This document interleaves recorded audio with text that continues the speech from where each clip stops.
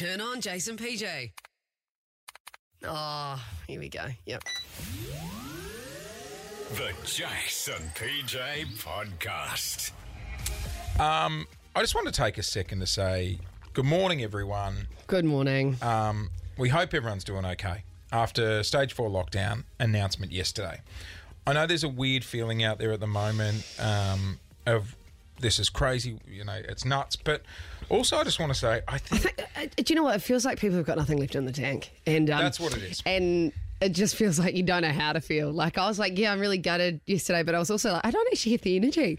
Nah, in a way. And I think that's kind of potentially where some people's heads are at. It's just like... I totally get that. All I would say is, and Lou and I were having the same chat about this yesterday. She was like, oh my God, I can't believe we're doing this. We have to... And I said, but you know what? We've been saying we need to do it as well.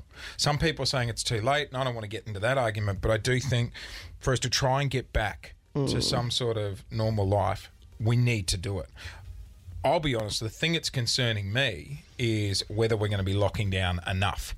And we'll know more later today when Dan Andrews comes out and says what industries. Well, we thought takeaway was going to be sort of ruled out. Yeah. But now it sort of sounds like that's not going to be the case, and bakeries and whatnot are going to be accessible. You know, I think if your Bunnings and Kmarts and all that are still open, then what I don't want, and who knows, he's going to announce that today, but what I don't want is to go hardcore for the next 6 weeks and then we still haven't fix the problem. I think that's what hasn't sat well with me is like people can go shoulder to shoulder in Kmart and Bunnings yet not see a dying family member. Exactly. Or, you know, someone that they haven't seen for so long.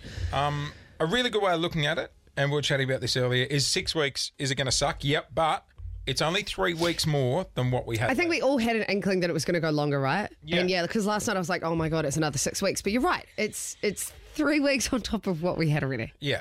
I know that's and I don't know if that's going to make you feel better, but it is one way of looking at it. Totally. But I just think it's gotten to that moment where let's not do blame and finger pointing. And like there was a statement that came out from the opposition leader. What's his name? Gerald? Michael, that's it. Thought it was Tim. Me too. Honestly, I just know he looks like my family doctor. Freaks me out every time he comes on the TV. But like he brought out a statement, you know, Victorians don't deserve this, you know, angry and failures on the Andrew government. And I get like that's politics and they're going to do that. But I just think that time is not now. Now's it's not a time for political gain. Right now, we've just got to get through. Exactly. Like everyone wants to get back to a normal life. People want to get back to their jobs. Like you said, people want to get back to seeing friends and family. Yeah. You know, we've all just got to suck it up and try and get through it together.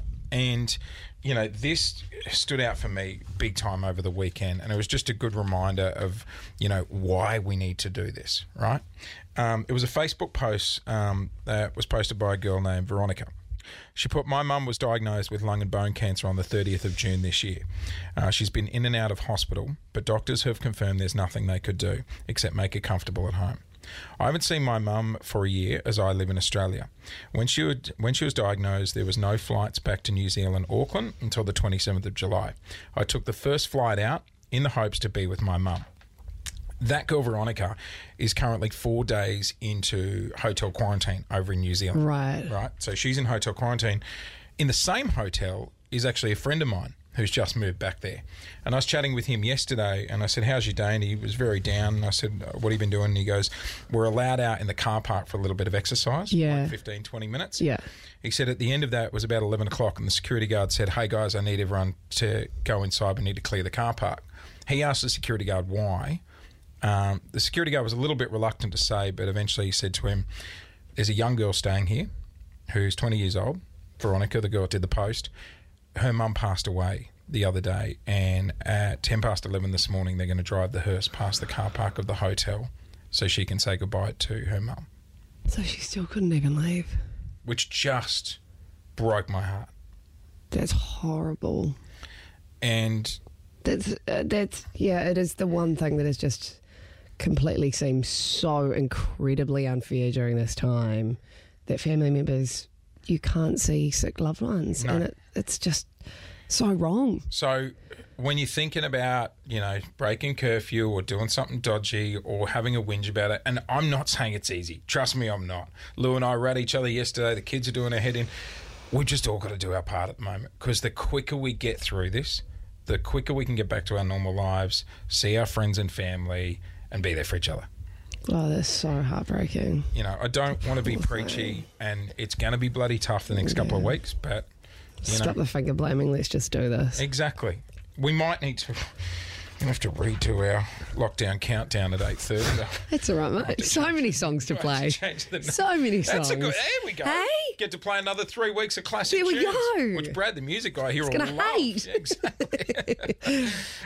Look, you know what? It sounds cliche, but we are in it together. We've got this Melbourne. We're going to hang out with you for the next 6 weeks and let's have a bit of fun. Exactly. We know our job here, and that's to be idiots and be an escape. And if there's something that we can do, it's that. It's Jason PJ.